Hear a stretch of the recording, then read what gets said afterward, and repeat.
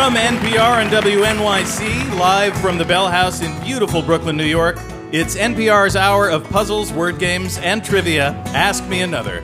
And here's your host, Ophira Eisenberg.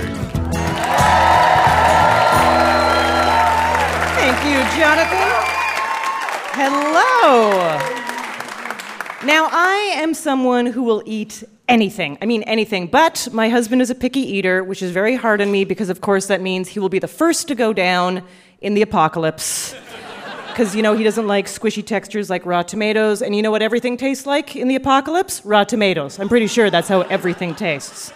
Only adventurous palates, I think, will make it in the end of days. You have to make that gentle transition from farm to table to sewer to mouth.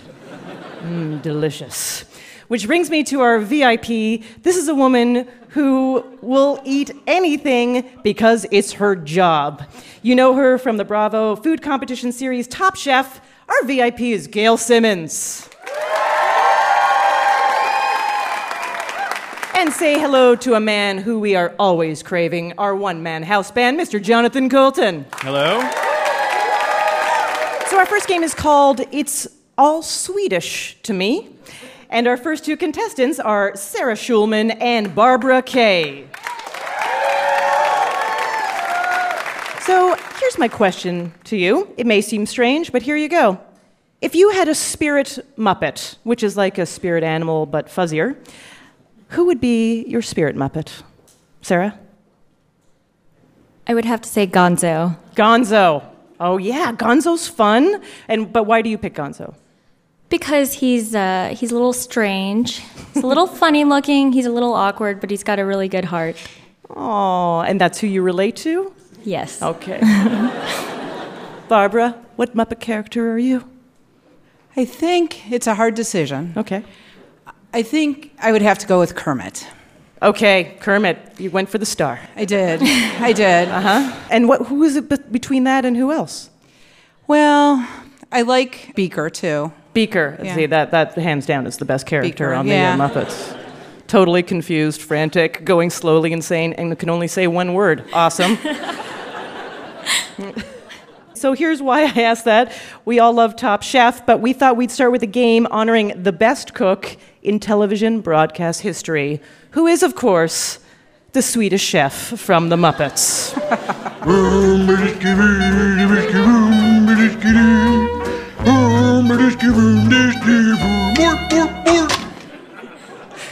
So here's how it works. We'll ask questions and you'll respond as the Swedish chef would.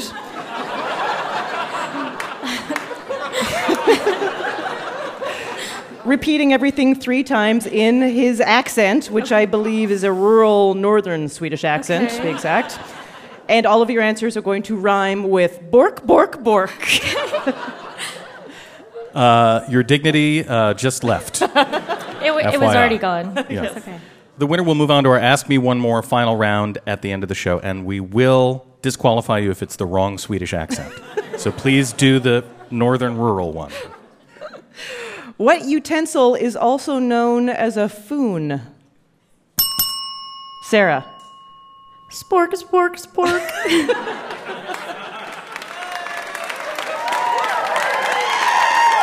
I felt like the Swedish chef was hiding in that, but I liked it. A spork. Hershey's manufactures what brand name of peppermint patty? Barbara. York, York, York.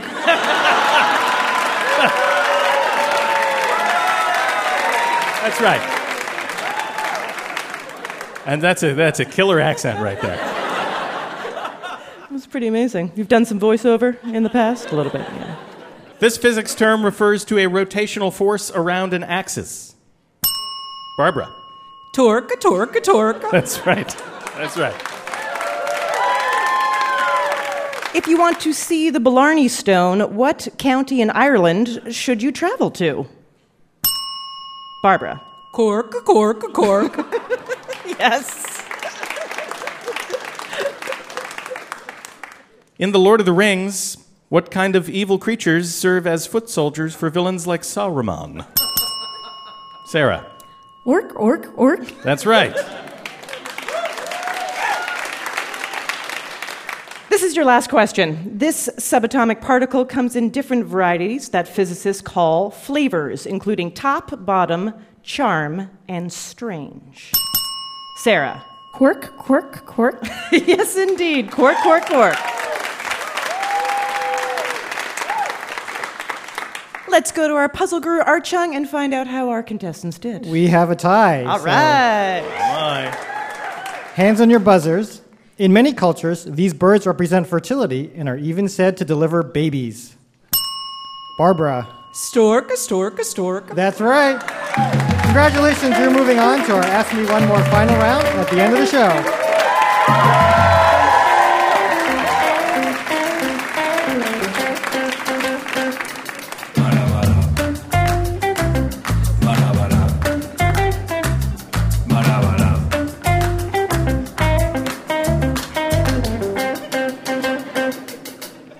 Please welcome our next two contestants, Christopher Hermelin and Bill Rosenblatt.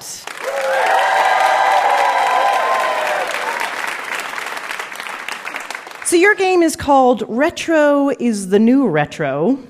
Do either of you have retro hobbies, Bill? Well, I collect Sherlock Holmes pastiches. Okay.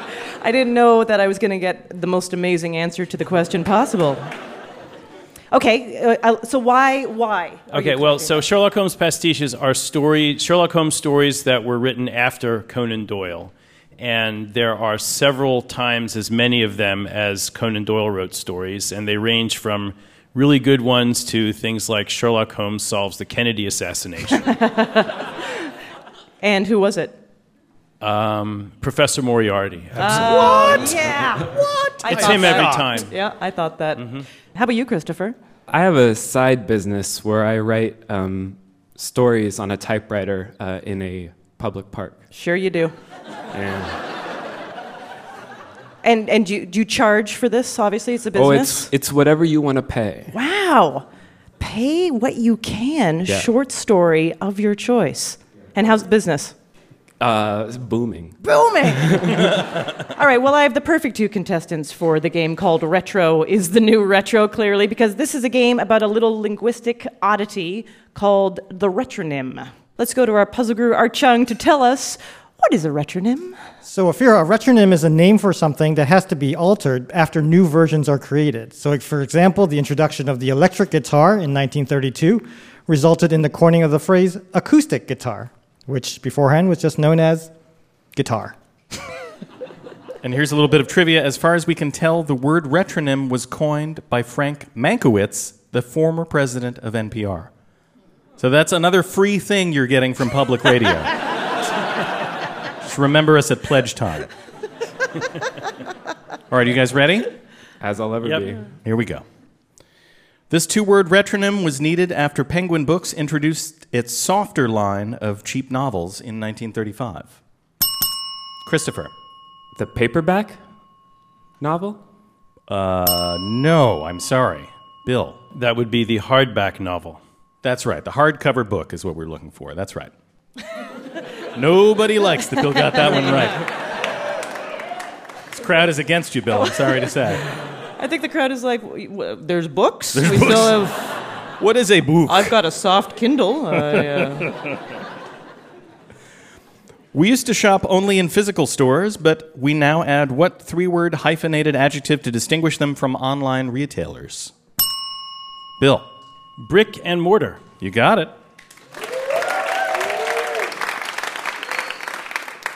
In the 1960s, the introduction of the IBM Selectric in the workplace resulted in this term for non-electric models. Bill. Manual typewriters. That's right. I feel bad about taking that from him. I was clicking. I was ready. Christopher, you use a manual typewriter, I assume? I have 3, yeah. You have 3? Just in case 2 of them break down? They both, yeah, that's why. Because they break down. Because they break down all the time. And who are you taking them Typewriters are a terrible machine. No one buy typewriters. Computers are better. You love the future, but you're making money in the past. It's hard on you. You feel like the buzzer is against you, right? And as someone with the typewriter, you're having a flashback to a broken typewriter. No, yeah, this is like when I run out of ink. You have a long history of buttons not quite working right. I don't have an exclamation point right now. I hear you, buddy. I hear you. Originally, this 20th century conflict was called the Great War, but later events required the switch to what retronym? Christopher. The World War? One? Yes.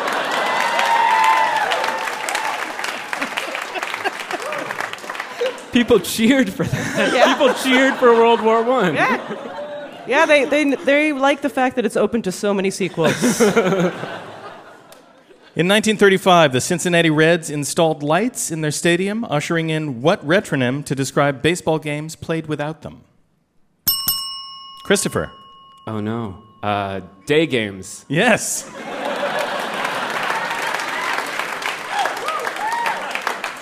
Oh, no. Yeah, what happened? Oh, no, I've rung the buzzer. Yep.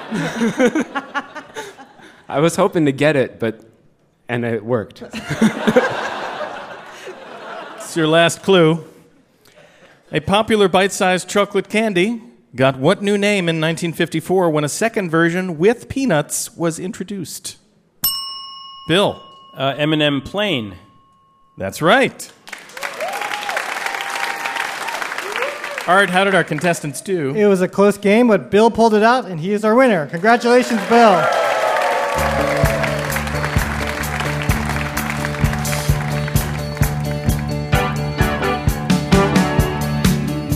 Coming up, we're going to jam to Billy Joel with some alternative instruments, and I'll chat with my fellow Canadian, Top Chef's Gail Simmons, about our delicious national dish, poutine. If you don't know what that is, stay tuned. I'm Ophira Eisenberg, and this is NPR's Ask Me Another.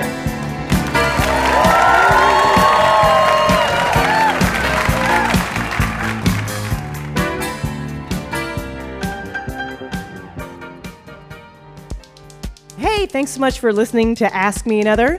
Would you like a reward for listening to the news all week? Why don't you listen to Wait, Don't Tell Me? It's an NPR news quiz.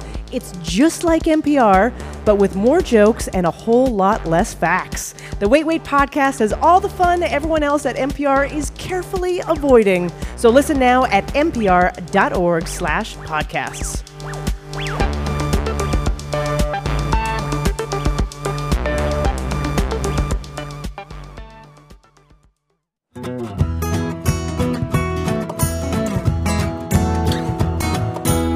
You're listening to Ask Me Another from NPR and WNYC. I'm Ophira Eisenberg, and with me is our one-man house band, Jonathan Colton, and our puzzle guru, Art Chung.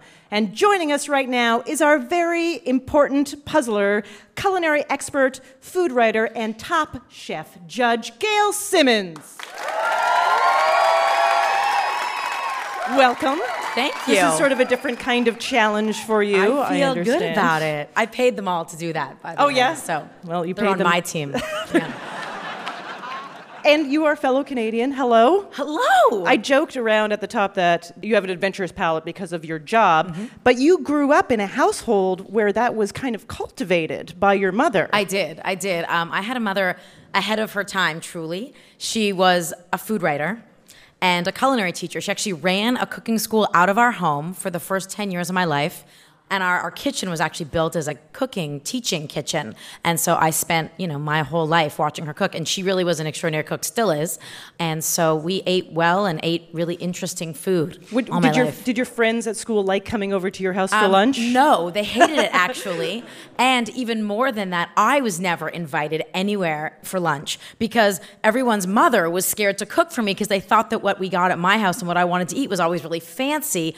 And they were getting like hot dogs and mac and cheese. And when you're 8 years old, like all you want to eat are hot dogs and mac and cheese. And my mom never let us eat hot dogs. We had to eat like leek quiche and duck pate. Yeah. So I couldn't wait to get out of my own house for lunch. And now it's this kind of weird self-fulfilling prophecy because to this day, no one invites me for dinner. So, I know, feel bad for me. It's terrible. I'm starving. So you're on this amazingly popular cooking show that is a franchise. It has many spin-offs. And I mean, this is something that's become really, I would say, popular like in the last decade. It just skyrocketed. Why do you think right now we are so into cooking competition games? Why? I think that food and competition sort of hits on everything that people like in the world. There's food, and whether you like it or not, you have an opinion about it, because whether you like it or not, you have to eat it many times a day to survive. So that's one thing. Everybody has something to say about food, whether you call yourself a foodie or not. And I think people like to watch other people fail. So those two things combined are really compelling. Yeah.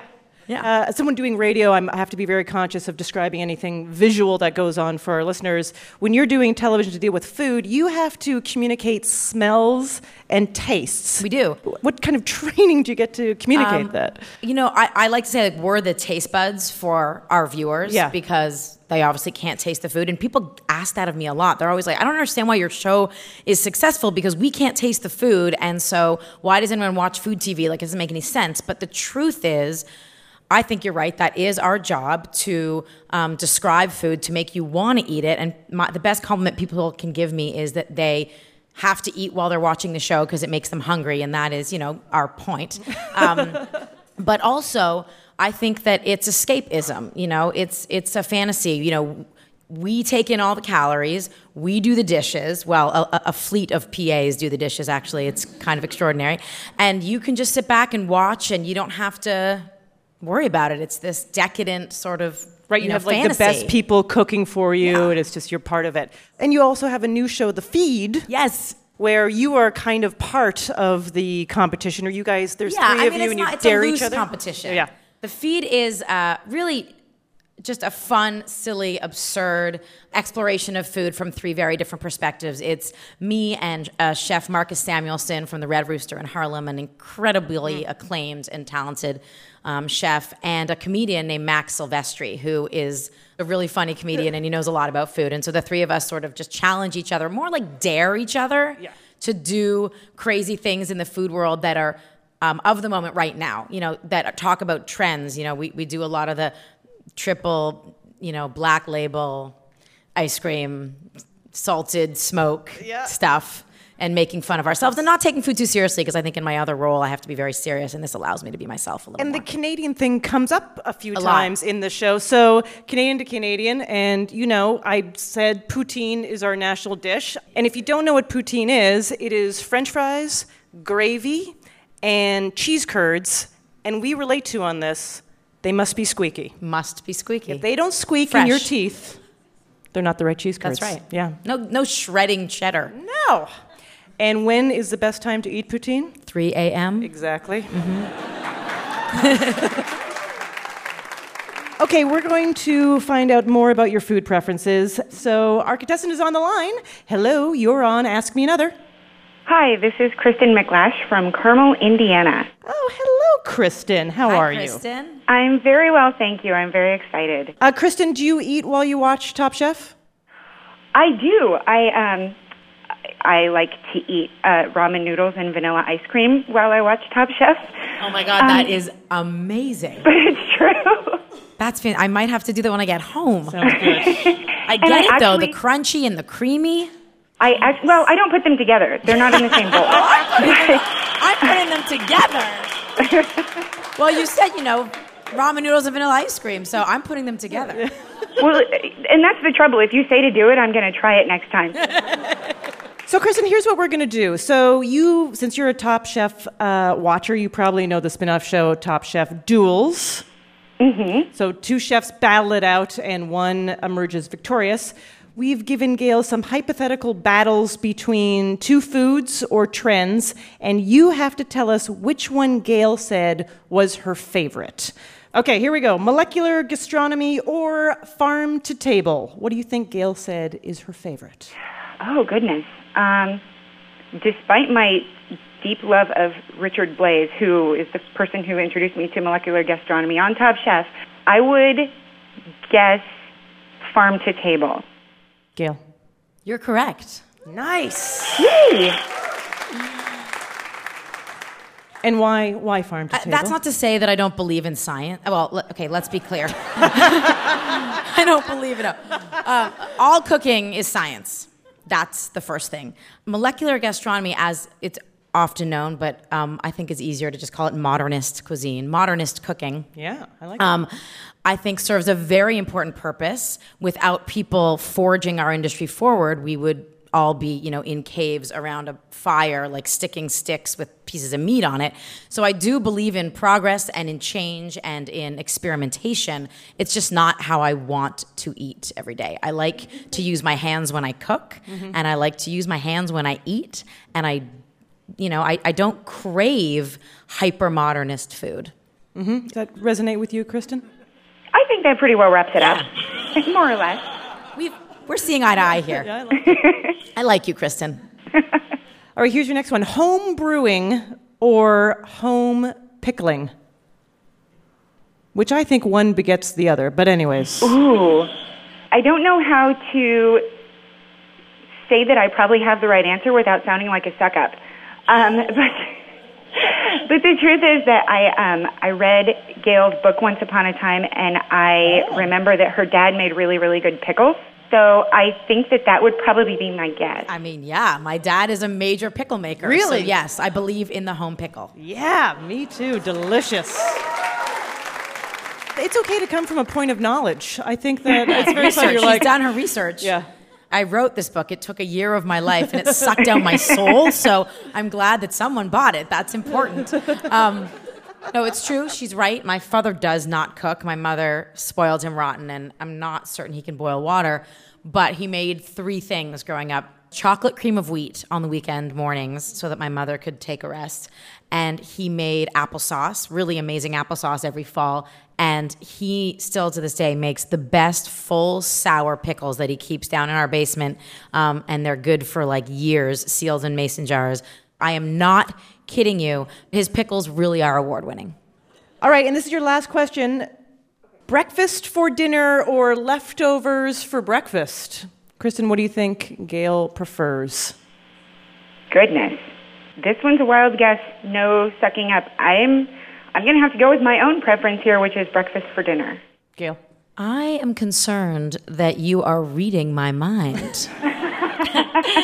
Yes, breakfast for dinner. I'll eat eggs any time of the day. In fact, I got my job on Top Chef because of breakfast. Really? Yes, it's true. Kristen knows the story. I'm sorry if I'm boring you, Kristen.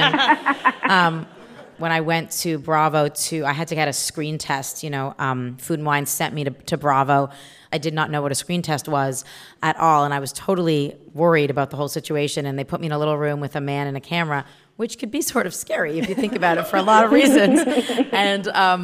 And one of the questions he asked me was, what was your worst restaurant experience ever? And I told him a story about how I had gone to a diner and ordered an omelet, and I'm very particular about my omelets, and they brought it overcooked, and I sent it back, and they brought it raw, and I burst into tears. And they had never at Bravo met anyone who'd cried over eggs before. And so they were like, that girl needs to be on television. And the rest is history. Awesome. Right, you got to be specific. All right, congratulations, Kristen. You've done it. You have won your very own Ask Me Another anagram T-shirt. Thank you, Kristen. And thank you, Gail Simmons. We will see you later on in the show for your own challenge. Can't wait.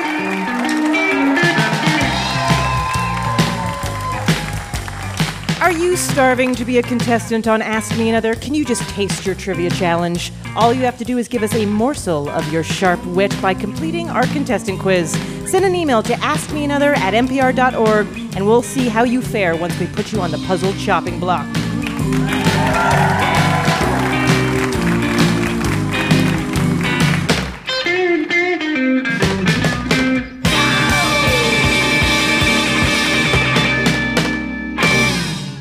Please welcome our contestants Cece Brooks and Colin Thibodeau. I don't know if either of you play instruments, but if you could play any instrument, have just magically great talent at any instrument out there, which one would you pick and why? Colin? I would pick the hurdy-gurdy.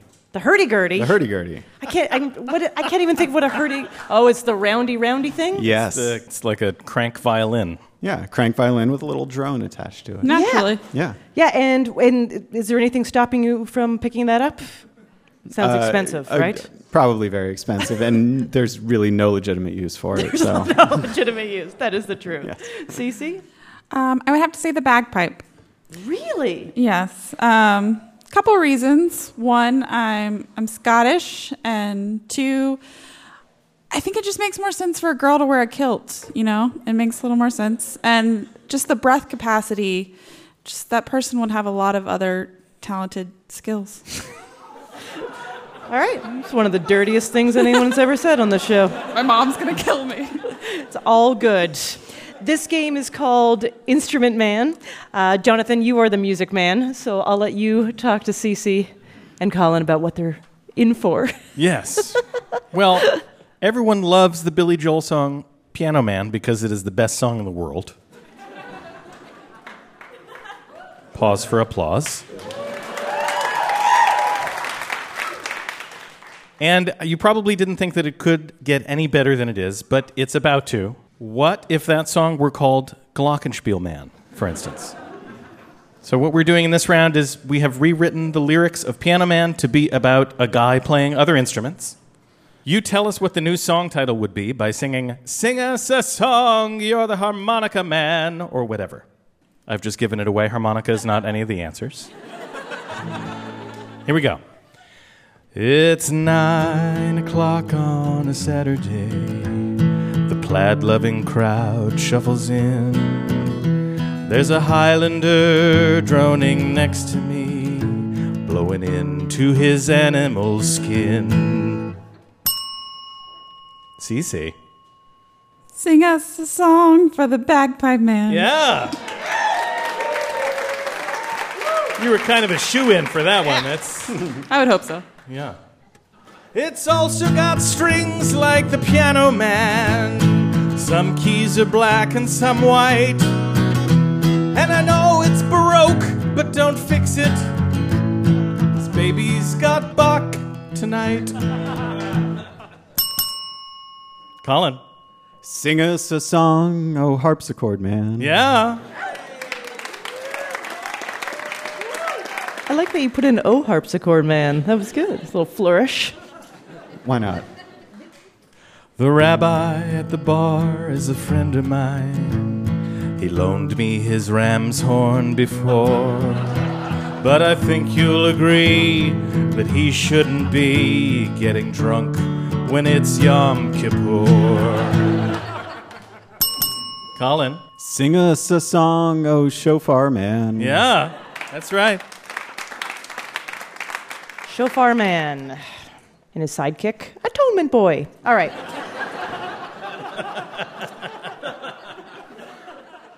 He says, Bill, well, you look like an 80s band. You got two instruments mashed into one. We all know you can play synthesizer. The strap round your neck makes it fun. Colin. Sing us a song, oh guitar man. Indeed, you are correct. A lot of good people have played the guitar. Yeah, sure. Yeah. No Yeah. shame in that. If you say so. I think guitars are awesome. Yeah? I think it's time for the guitar to come back. I would love a guitar. Come on, can you play a guitar? No. Come on. No, I can't do it. Is the guitar not just the southern word for a guitar?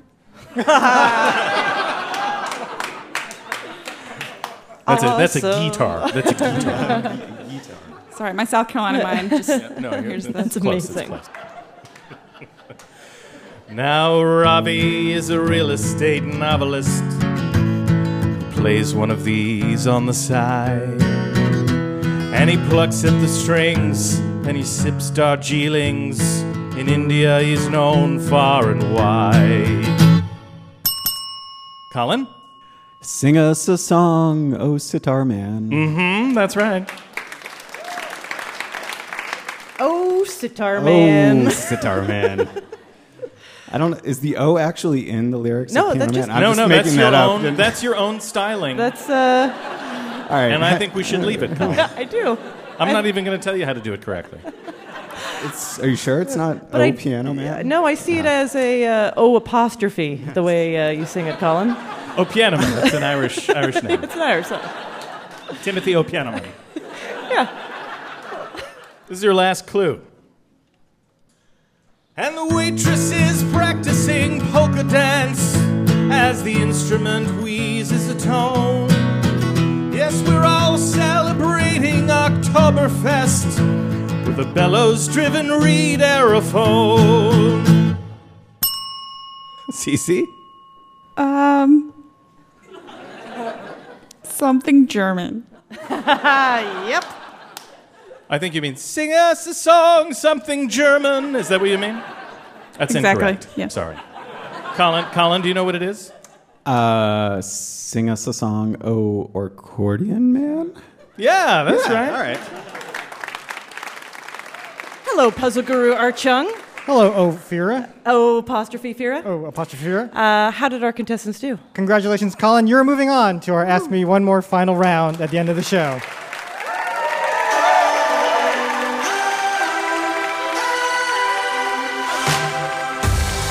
Coming up, we'll see if our VIP Gail Simmons can stand the heat of our puzzle kitchen. So stay tuned. This is Ask Me Another from NPR.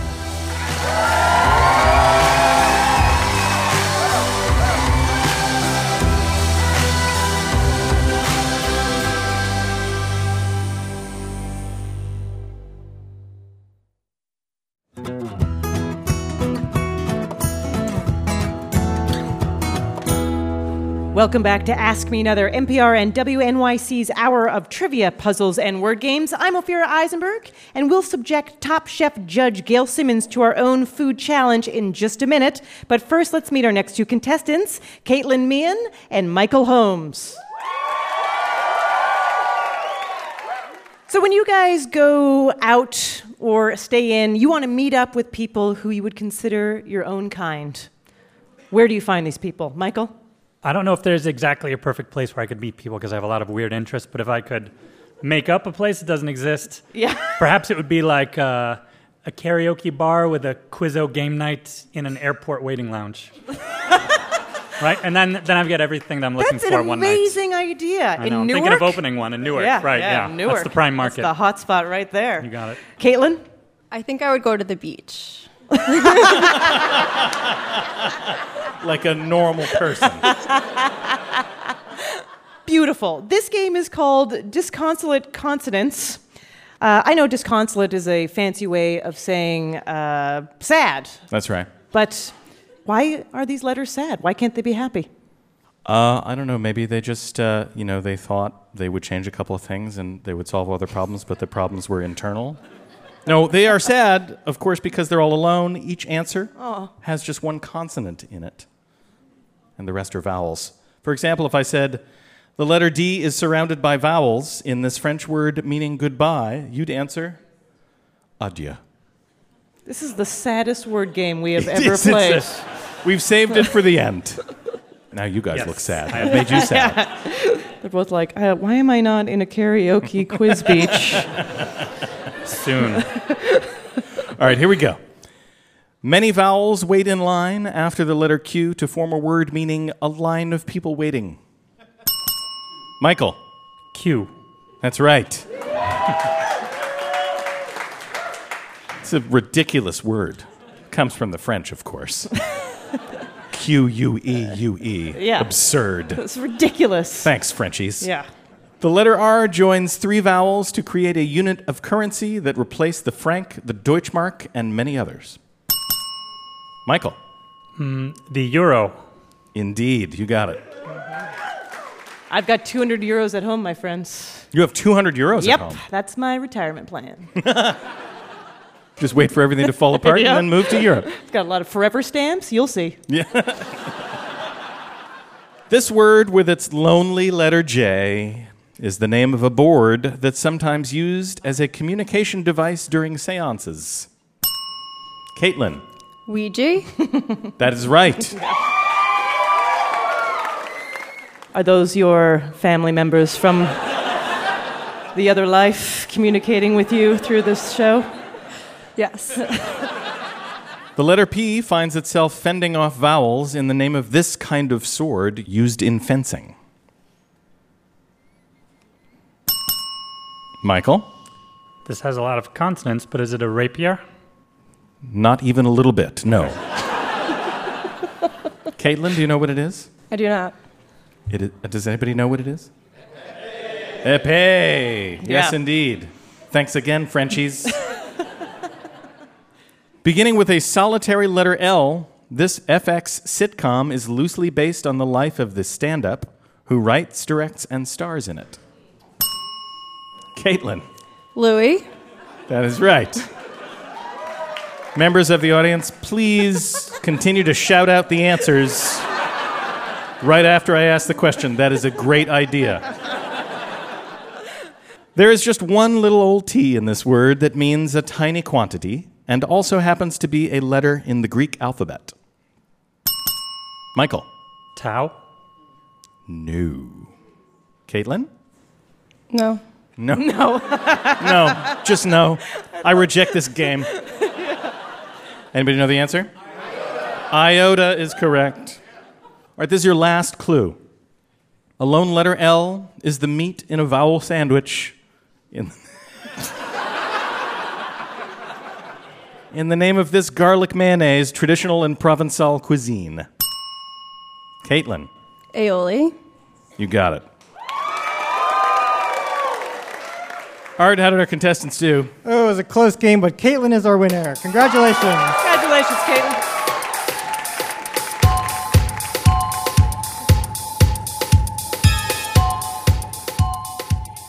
Please welcome back our very important puzzler, Gail Simmons. Gail, we always ask our VIPs to provide the prize for the grand champion. What prize did you provide? Yes. So I hesitated because I'm deciding if I should tell the truth or not. The truth is, the other day I got this big box delivered to my house, and I was really excited, and it was from Bravo, and I thought, oh, how nice. They're giving me a gift. Sometimes they send me like a premiere gift, like a nice bottle of champagne, or sometimes it's flowers. And for, when our show premieres. And Top Chef Duels premiered the other night, and I got this box at my house, and I was really excited to open it up. And it was a Top Chef Duels pillow. And I thought, wow, times are tough. And the next day, you guys called and said, can you provide the prize? Well, when I say you called, no one actually calls anyone. You emailed, and I thought, I have just the thing. So we have a game for you. What kind of advice do you give your chef testants when they're nervous or anything before a challenge? Do you talk to them? Oh, I do not talk to them. Never? No. Oh, never. They don't. They like us to instill fear. Really? Until afterwards. No, truthfully, we're just never allowed to talk to them. They don't want us to get comfortable with them. They don't want them getting comfortable with us. So I don't give them advice, but we talk afterwards. And I often give them advice afterwards about, what happens next, or and there's always very universal things they tell us afterwards about the experience. Like, wow, that was a lot harder than we thought it was going to be. Yeah, I think you'll find that about this game. Great. Feeling good. It's called Pack Your Knives and Go. Ah. Yes. Creative. We're talking about, I know. We have like 70 writers, and that's what they came up with. Art wrote that. Yes, I did. Thank you. We're talking about trendy foods that have overstayed their welcome. Ah. So it's time to move on to different things, right, that we can make fun of. But right now, we are going to make fun of these things. And what's at stake, if you answer enough questions right, Travis Mitchell of Yuma, Arizona, will win an Ask Me Another prize. Oh, my God. So Travis, think is about for you. this. Yeah, exactly. Okay. And our house musician, Jonathan Colton, and our puzzle guru, Art Chung, are going to help me out with this game. Here's your first question. According to its inventor, you should eat this cream-filled pastry immediately and use a serrated knife so you don't crush its layers. What is this food fad introduced by the Dominic Ansel Bakery in Manhattan? It is the cronut. The cronuts. Yes. I have never had a cronut.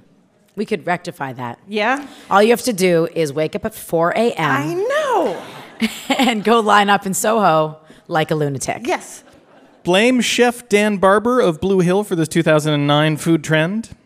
The recipe is very simple. Preheat the oven to 250. Toss some leaves with olive oil. Sprinkle with salt and pepper and bake. What is this public radio-friendly dish? I believe it's the kale chip. It certainly is. I didn't actually know that was attributed to Dan Barber. Yeah. Yeah, cool. All right. Go Dan. Are you a kale chip fan? Done, right? Yeah, I mean, yeah, I don't buy them because they cost like $12 for a half an ounce. But I will make them on occasion. Yeah. They're enjoyable. I'm like embarrassed to tell you that. I like that. But I like the way you said it. You're like, they're enjoyable. Like, you got to admit, they are a good time. Named after a town in Thailand, the most popular version of this condiment was created by David Tran, who decorated each bottle with his astrological sign. Sriracha. Yes, sriracha. Restaurants drizzle this ingredient on French fries to make them more exotic and expensive, but it's so overused that Martha Stewart says it is one of the few ingredients that doesn't belong in anyone's kitchen. What is this culinary no-no? Truffle oil. That's right. Everyone is appalled right now. Truffle oil is the thing that everyone loves to hate. But once in a while, don't deny it. I'm just joking. I don't know.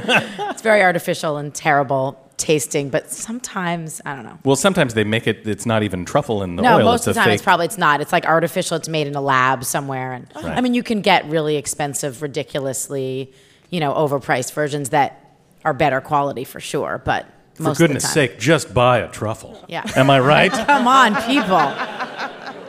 It is almost truffle season. It is almost upon us.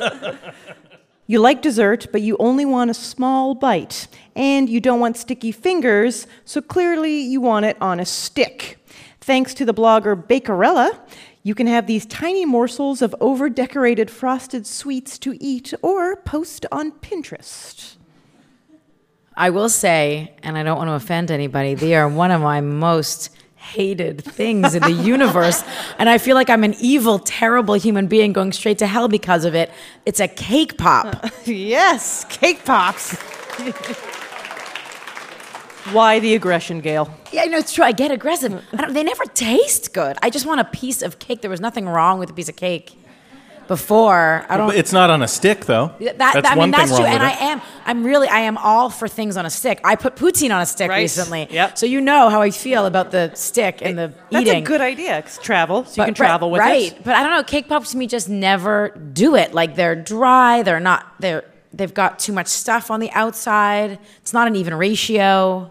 I've never had a great cake pop. I mean, show me a great cake pop. I'm willing to change my mind. Do you hear that, listeners? Show Gail a great cake pop. Exactly. This is your last clue. This superfood from South America is high in protein, gluten-free, and depending on who you ask, kosher for Passover. It's so amazing that the United Nations declared 2013 the International Year of this ingredient. What is this grain that is technically a seed? It is quinoa. It sure is. And where are we at with quinoa? Are we keeping that around? I feel good about quinoa. I think it's healthy. If that's the worst thing, I think we're good with quinoa. Yeah, we're good. Puzzle Guru Art Chung, how did our VIP do? She did amazing thanks to Gail. Travis Mitchell of Yuma, Arizona wins a signed Rubik's Cube. All right. Piece of cake, right? Thank goodness. Thank you so much. Another hand for our VIP, Gail Simmons. Thank you.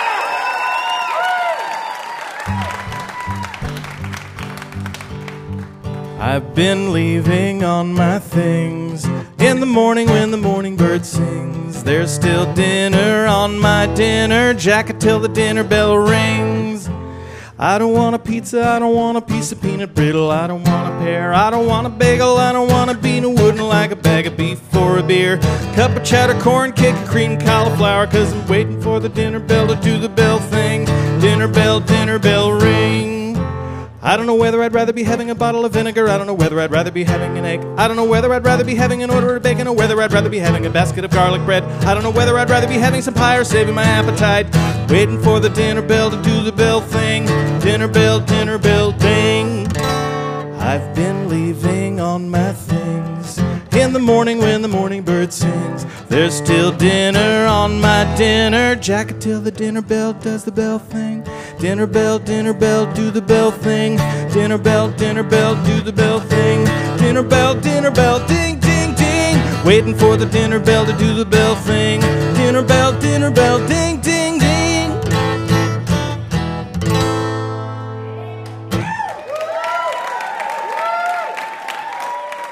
Now we're going to crown this week's grand champion. Let's bring back from It's All Swedish to Me, Barbara Kay. Retro is the new retro, Bill Rosenblatt. Instrument man, Colin Thibodeau. And disconsolate consonants, Caitlin Meehan. They'll be playing our Ask Me One More final round, and our puzzle guru, Art Chung, is going to take us out with a game called Battle of the Silver Screen Sexes.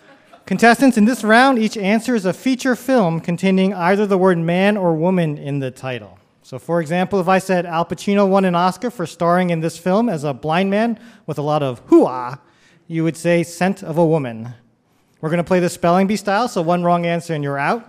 You'll only have a few seconds. The last person standing is our Ask Me Another grand winner, and we'll go home with a signed copy of Gail's book, Talking with My Mouth Full, and that Top Chef stool pillow she wants out of her house. Here we go.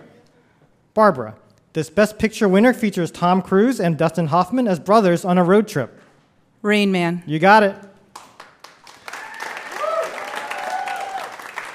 Bill, this 2002 superhero movie starring Tobey Maguire and Kirsten Dunst was rebooted just 10 years later. Superman? No. No, that's not the one we're looking for. Colin, do you know the answer? Spider-Man. Spider-Man is correct. Thank you, Bill, for playing. Caitlin is up. Julia Roberts stars as a courtesan with a heart of gold who wins over Richard Gere. Pretty Woman. That's right. We're back to Barbara. It's a 2009 bromantic comedy starring Paul Rudd and Jason Segel. I Love You, Man. Thank you. Colin, Halle Berry won a Worst Actress Razzie Award for this not very good action flick. Catwoman? That is correct. Caitlin, Jim Carrey literally agrees to everything in this 2008 comedy. Yes, Man. Yes, ma'am. See what I did there? That was good. Barbara, Kevin Costner plays Superman's adopted dad in this 2013 summer blockbuster. Invisible Man. No, I'm sorry. Colin, Kevin Costner plays Superman's adopted dad in this 2013 summer blockbuster. Man of Steel. That is correct. Thank you, Barbara, for playing. We are down to two players, Caitlin and Colin. Caitlin, Sean Penn and Susan Sarandon both received Oscar nominations for this 1995 death row drama. Caitlin shakes her head. I don't know. Okay, Colin, if you know the answer, you're our grand winner. Dead Man Walking. You got it. Congratulations, Colin. You're our big Ask Me Another winner. Enjoy your pillow. Yes. Sleep easy tonight. Well done, my friend. And how about one last hand for our VIP, Gail Simmons. And that's our show. Thanks for listening. If you would like to be a contestant on our show, find us on Facebook or Twitter. Just look around for NPR Ask Me Another. And you can be a puzzle player anytime, anyplace by downloading our podcast from iTunes, Stitcher, or TuneIn. Ask Me Another's puzzle guru is Art Chung. Hey, my name anagrams to Narc Thug. Our house musician is Jonathan Coulton. Thou Jolta Cannon. Additional editing by senior writer Dan Schofield and puzzle writing by Matt Foster, Adam Markowitz, Greg Pliska, Mary Tobler, and Greg Volk.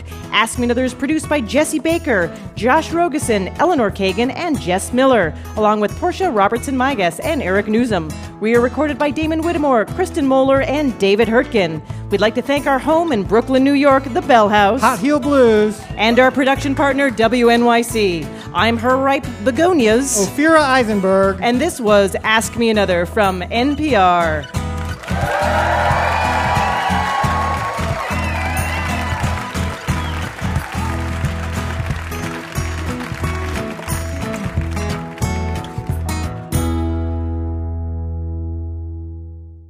When he moved to America, a teenage Asif Manvi found that he had an uncanny resemblance to the king of pop. I was 120 pounds at the time, and both Michael and I looked like an Indian girl. From Michael Jackson impersonator to Daily Show correspondent, Asif Manvi moonwalks on the next Ask Me Another, NPR's hour of puzzles, word games, and trivia.